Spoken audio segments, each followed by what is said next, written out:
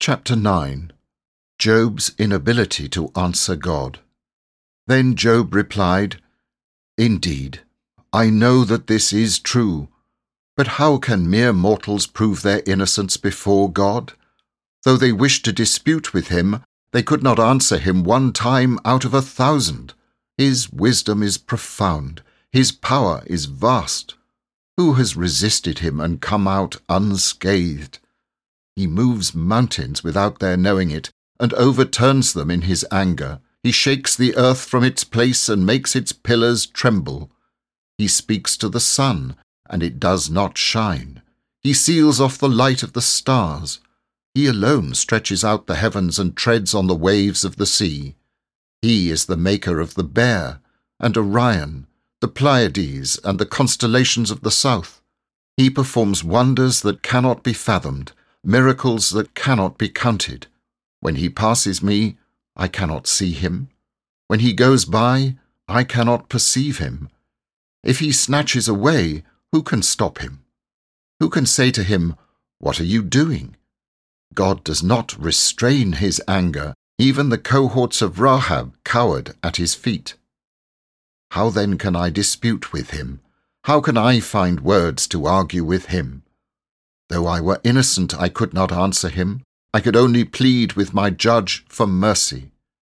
Even if I summoned him and he responded, I do not believe he would give me a hearing. He would crush me with a storm and multiply my wounds for no reason. He would not let me catch my breath, but would overwhelm me with misery. If it is a matter of strength, he is mighty. If it is a matter of justice, who can challenge him? Even if I were innocent, my mouth would condemn me. Even if I were blameless, it would pronounce me guilty. Although I am blameless, I have no concern for myself. I despise my own life. It is all the same. That is why I say, he destroys both the blameless and the wicked. When a scourge brings sudden death, he mocks the despair of the innocent.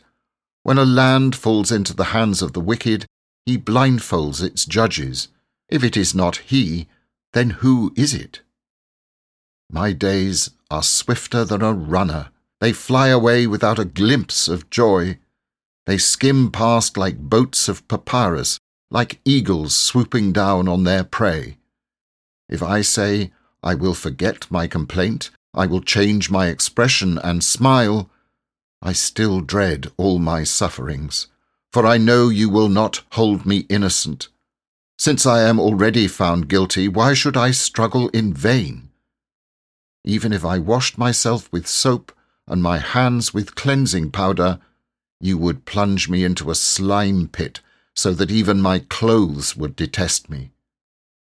He is not a mere mortal like me that I might answer him, that we might confront each other in court.